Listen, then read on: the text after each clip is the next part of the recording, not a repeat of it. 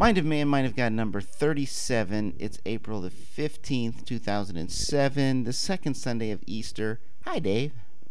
Hi, Reiner. How's it going, man? Oh, man, it's great. Is it? Yeah. Well, I told you I was excited that we were shown ranked 127 out of 2,000 shows on Podcast Alley. Yeah, you say that. I'm skeptical, but Yes, we're not sure what that means. That means we have what we decide. That means we have 2 listeners instead of 1 or something. Maybe we don't have any hard numbers. We just have a ranking, which it's statistics. It could be anything. I'll take that. I'm already bragging about it and putting on my business cards. That's great. Well. Yeah, I'm unrealistic. I almost ordered business cards this week, actually. Did you? I almost did, yeah. I looked at them, I kind of configured them and went, maybe. So. I'm just seeing T-shirts and hats with the Mog on it, though. Are you? I see. Okay. And mugs. Well, I said we should do the. Hey, that's good. A Mog mug. Get Yeah. that nice alliterative thing there. It's true. We should do the business cards and see if we hate it because they're only $5. Oh, okay. That sounds like a reasonable investment. Then if we hate it, we can say, I don't like that. But Now, do you develop the graphics for that, or do they do it themselves? Or what? You can, either way. I would probably. That's part of why I didn't do it. I wasn't sure I liked what I had, and I said, But anyway. But see, all these would be acts of faith, Reiner. Which Faith. ties into today's reading. Really? Don't you think? Perhaps. Yeah. So, let's talk. Let's talk about today's readings. All right. What are they about? I think they're about faith. Faith, huh? Yeah, that's what I believe that. Now, don't you? Now, in that Doubting Thomas thing, that's all about faith, isn't it? Doubting Thomas and and then Peter walking around curing people and stuff. Oh yeah, right. That's right. All that had to happen would have the shadow fall on them. They said, I think, in there, and then the other one here. Let's see. I did something. It's from Revelation. Oh yeah. So yeah, and also there was that part too. They were all kind of afraid too in the gospel. They were all the apostles were hanging out, and they were afraid of because they were afraid of the Jews. Yeah, that's always an interesting concept. They were in this locked room because they thought somebody was going to come kill them. Yeah. And they hang around doing that until Pentecost, when the Holy Spirit comes upon them and they become stupid. and don't care if they die anymore, I guess, or something. I don't know. That's all it takes, huh? I guess so. That's part of why I'm afraid of the Holy Spirit. You just never know what he's going to do. So It's going to make you go do crazy stuff. That's what I think. Out there and preach and get a podcast, maybe. Maybe, I don't know. Maybe that's what happened. The Holy Spirit made us do this podcast. Wow. That's kind of inflated, isn't it? It's kind of blasphemous, but Oh, man. But anyway, so, yeah, what do you think of that whole Doubting Thomas thing? That's interesting. I mean, I'm from Missouri, Dave. It's Show me state. It's the show me state, so I can relate to this. It says, I'm not going to believe this until I see it. That's what he says, and I'm like, You do kind of have a skeptical attitude. Yes. Well, I have to, Dave. That's your job, too. Yeah, kind of. So, the guy, he says, you think about it. These people are all, where was Thomas? You go, I don't know, maybe he's out buying food, right. Going seeing his girlfriend, something. Who knows? And everybody else is still, watching the doors and windows in the locked room, waiting for him to come and kill him. And so, maybe Thomas, had more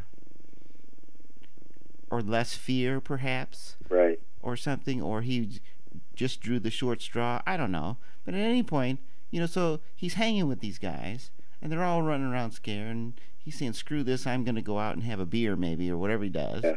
And then he comes back, and they said, hey, Jesus was in here. And then he goes, yeah, right.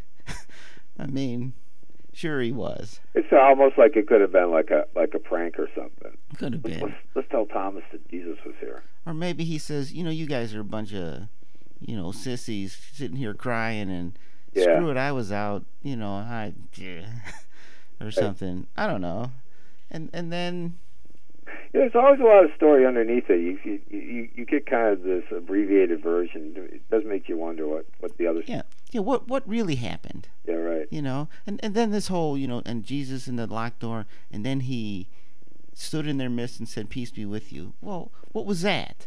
I mean, I actually listened to some of the readings this week, and they were like, and Jesus came and appeared, and there was several appearances, right? And like Jesus appeared before him, and he said, "Give me a piece of fish to eat." Kind of, the stories relate that yes, he really was real. I'm not a ghost, right? Because otherwise, I couldn't eat this piece of fish if I was a Right. ghost, right? Well, but in this reading, he sounds more like a ghost because the doors were locked and he just poof shows up. Hmm. So you go okay. But on the other hand, then he says to Thomas, "Here, touch this. Put your finger in my thing, like you said, you know." And he says, "Okay." So he must have been real. But it's just what the hell really happened. We don't Yeah. know. How do you rate this to what happened? How can I relate this to something that I have seen? I don't know. Of course, that does kind of go to the point about having faith in things that you don't understand.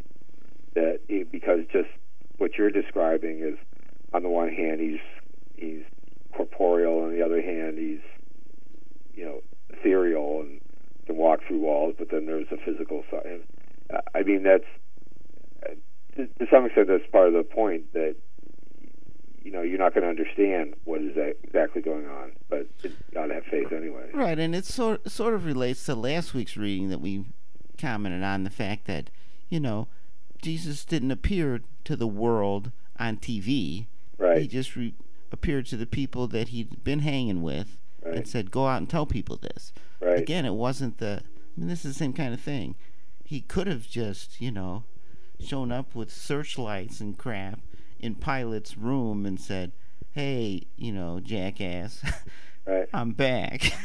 Right. But that's not what happened. Sure. So. Yeah, and that's even that. Do you remember? I don't know. Forget we talked about this one reading where he's tempted by the devil and said, "Well, I'll give you dominion over all this stuff," and of course chooses against that. I think it ties in with that in that there has to be that element of free choice to believe too. I mean, if it's so incontrovertible, it doesn't allow for that.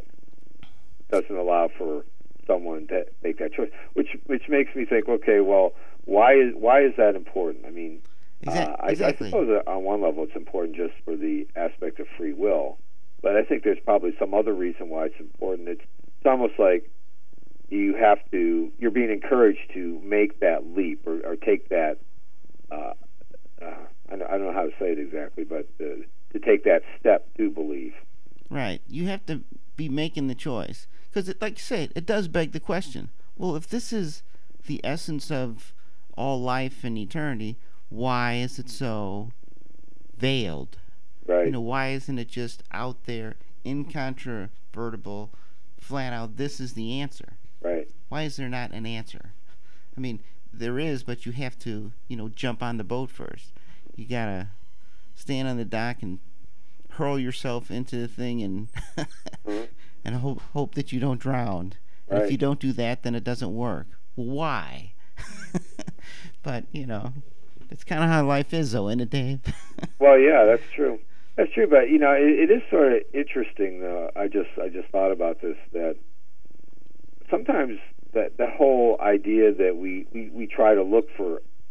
I think I'm speaking just people in general. We try to look for a sure thing, right? Or we're always looking for a sure thing because we don't want to be fooled, But in matters of faith or belief or spirituality, I think that it doesn't really work that way sometimes. I mean, it has to be something that just appeals to that small, still voice inside of you that just says, "Oh, this feels right," or this seems like the way to go.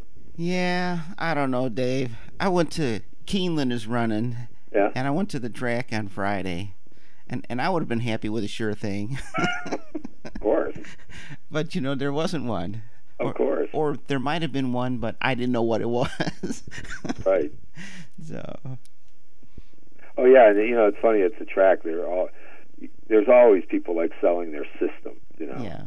and they have like, well, we had this many winners, and I got this trifecta winner, and that's real appealing. It has a really appeal. Oh, boy, I'm going to be a winner. I think it also is that part of us that wants to be on the winning side. You know what I mean? It's like we always want to be associated with the right thing, whatever it is. It's true. I mean, like I said, I usually go there and just give them my money and then I leave. But the last race, I was kind of... Usually I win something, kind of. But I was doing terrible. What happened in the last race? Well, it was like the 7th race. Uh-huh. And I said, I was going to bet a couple of exactas. So the first one I bet... And I've been betting those, Right. And it's like the 2 horses I always pick was like, 3rd and 4th last or something. So I bet this one. So I was going to bet 2 of them just for fun. And the second one I was going to bet like the 10, 12. And the 10 horse had scratched. So I said, oh, crap. Well, I'll just put the money to win on 12. And he came in. Oh, wow. I mean, he ended up, I think, being a favorite. And I didn't really win that much money. But like you're saying, it was more fun to win than to lose.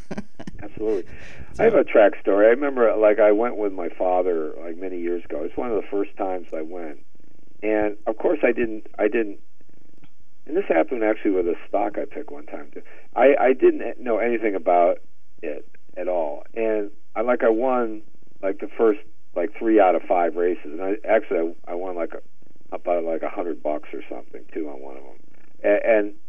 And I never really repeated that kind of performance. That was the very first time I ever went. Yeah. And I know, and looking back on it, I think, I wonder if that was just because my brain totally was not influencing me at all. I had no experience and no preconceptions about what I should do. And then, I won. And also, I remember one time my dad had me pick out this stock. He was in a stock club or something, and said, and I was I think I was 8 or 9 at the time, and we were talking about stuff, and I picked this thing out. He never did invest in it, but I think it went from in a year and a half, it went from $2 to $35 or something. He would have made a ton of money if he'd invested in it. Yeah. But that always made me wonder those experiences. I don't know. You know what I mean? It's just odd. It's well, what was that about? What? Maybe I wasn't thinking, and that was good. Maybe maybe you just need to have faith, which is what you started with. Go with this is what I feel like I should do. I don't have any good reason for it, but maybe it's the right answer anyway. I don't know. Yeah, it's hard to listen to that voice, though. I mean, it gets so clouded over by so many other things. Yeah, and it's not ever the prevailing, wisdom from our culture either. Oh, you think so? No, I think it's not. Oh, really? I think it's always think about this and have this system or something. It's not. Yes, go with the thing you love or something. That's never the answer. Oh, really? Oh, so you don't think follow your bliss is necessarily. There's a lot of that in the culture. You should just follow your bliss. You don't think that's it? Huh? I think there's a lot of follow your appetite in the in the culture, but not a what do you think would really make you happy? Go for that. It's more of a no. Buy insurance for everything you do, and buy the stuff I'm trying to sell you. There's not a feel in your heart what you want to do and go for that. Right. I don't think there's much of that at all. Right. I think it's always look at our portfolio and our stock, whatever you call those things, and and you go, I don't know. I'm not feeling that we get this faith kind of thing in our culture at all. Unless somebody's trying to sell you a get rich quick scheme, then people appeal to it. They say they want you to have faith in what they're telling you. I mean, I think it's an impulse that advertisers appeal to quite often. We're reliable, or we're this, or we're that. But the people doing that usually are scamming you. Yeah. So then you get a bad taste for it. So then you don't trust your feelings anymore. you say, well, who's your broker or something, or Right. or who's backing this, or I don't know. You always want an expert to tell you. So. Excuse me. Well, which brings up another point is, sometimes people lose faith in their own impulses too, or their own, something goes wrong. You have multiple voices sometimes. Yes. And I listened to that once, and that got me into all kinds of crap. So. Yeah. Is this anything like foosball at all, Dave? Well, I believe so, Reiner. Yeah. Faith is an important aspect of foosball. It's true. If you lose your faith, you might as well quit.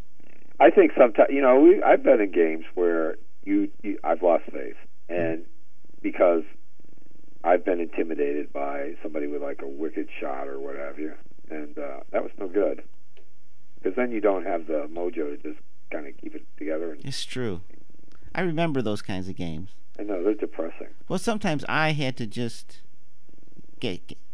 I would go, I don't care, and I would just, and then the thing is, if you just stand your ground and you actually stop that guy once or twice, it really flusters him. Oh yeah. I mean, that's so I don't know. Great feeling, isn't it? It is. I mean, you might lose anyway, but at least you played the game and didn't give up. Well, that's the thing about being in dire situations in foosball or life. I mean, that is the time where you really have to get that faith or believe in that. I mean, it's easy to have faith in good times, but when you're down like 4 or 5 goals, that's a little more challenging, but ultimately more satisfying in some ways. Yeah. That's it. Okay. We're done. All right, we're done. All right, so have a great day out there, folks. Get on Podcast Alley. Vote for us. We want to get up into the top 100, right? Well, you do. I do. It's very important to me. I don't really care, but My self-esteem and sense of self-worth depend on this. So wow. I don't think you want me walking around with low self-esteem. No, Dave, I don't want that at all. It's not pretty. I could go out there and skew the stats for you. How about that? Bless you. Bless you. All right. All right. Talk to you later. See ya. You can make it. Shoot it. Mommog.com